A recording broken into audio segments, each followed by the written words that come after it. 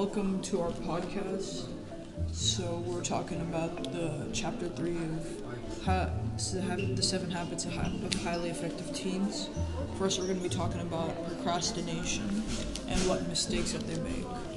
A procrastinator makes. So a procrastinator makes a few mistakes of pretty much the same kind. Waiting until the last second to do something. Yeah, like if they had an essay assigned to them 2 weeks ago, and like they decided to do it on the night before it was due and just cram it all in, you know? Yeah. And then it wouldn't be good quality. Yeah, and also where their priorities are really messed up. Like they'd rather play video games until like 5 in the morning, and then turns out there's a paper due tomorrow, and they'll just quickly just rush it up in class. Yeah. So we're gonna go. So how you can stop procrastinating is by planning, which is our next discussion topic. So you can do a lot of things to plan. You can have an organizer that write down where you write down all your homework and stuff like that. So basically like a planner. Exactly. Yeah. And or it doesn't have to be so elaborate. Just make a list of all your priorities in the order of things that you have to get done. Or just have a calendar or something where when you get homework assignments assigned to you, you can just quickly jot it down on there so you don't have to remember it. Or if you don't like writing, you just get an app. There are a lot of planner apps out there. So your options are always open. Yeah.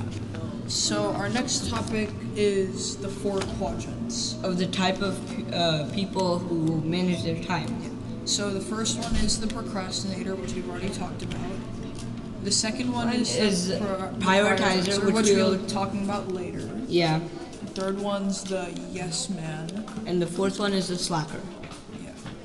So we already talked about the procrastinator, and we're talking about the prioritizer later.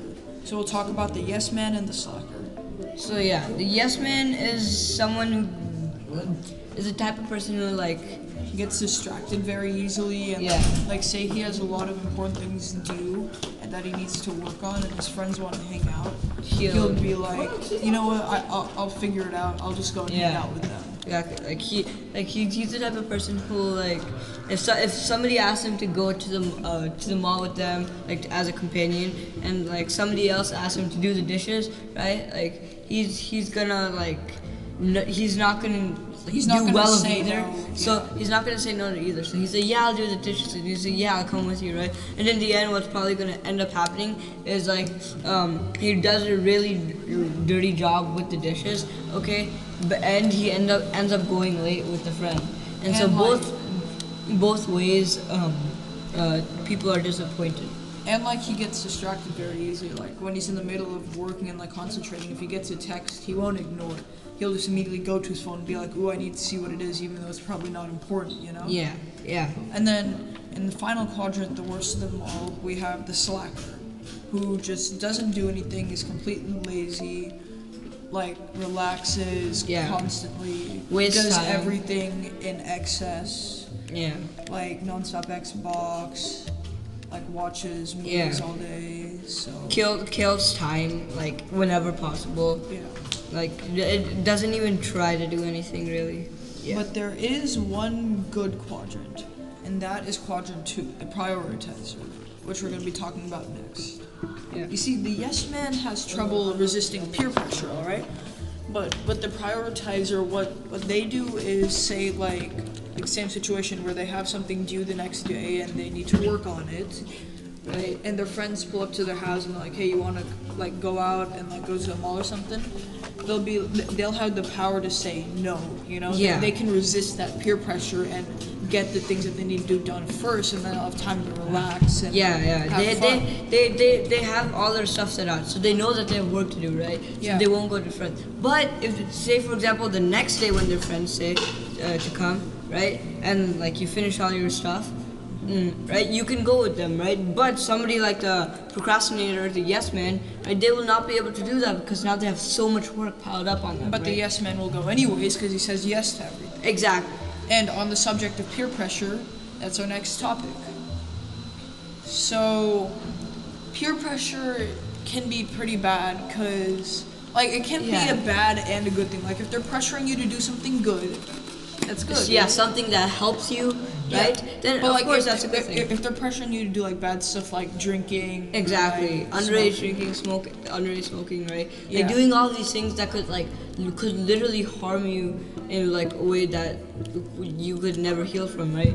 Like Yeah. it could do things to you that it's just really bad. And like again, like peer pressure sometimes can Yeah. in a sense be a good thing. Yeah, like When- they can help you like move out of your comfort zone. and, Exactly. like, When your do friend more when they stuff. want you to when they're doing it for the better of you, right? Then of course peer pressure is always a good thing. But when they're doing it just so that you could join them, right? It's so bad because like even if you don't want to do it just because you want to be like your friends, right? Then your life changes just because of that. And talking about comfort zones, that's our final topic for today. So, with comfort zones, you should try and expand that and like step out of it, so then you can enjoy Yeah. new experiences. You know. And even if like you step out of your comfort zone and you realize you just hate this, right? Like at least you learn something new that you don't like it anymore, right? yeah, like if you don't try it, then you'll never know if Exactly. you like it or not. And who knows? Like, what if you try something and you realize that's like your favorite thing to do, right? Like, Yeah. it's like for example, like skydiving, right? Like, what if you see it and you're like, oh my god, this is so dumb. I'm never gonna do it. What kind of people want to jump out of a plane, right? Yeah. And then say like a friend or someone just really begs you to go with them, right? And you do it and you realize, oh my god, this is amazing. I want to do it. And like turns out like in the next 10 years you're not like an expert or something at it, right? Yeah. Like who knows, right? Well, So, thank you for joining us today, and we hope you learned something. yeah.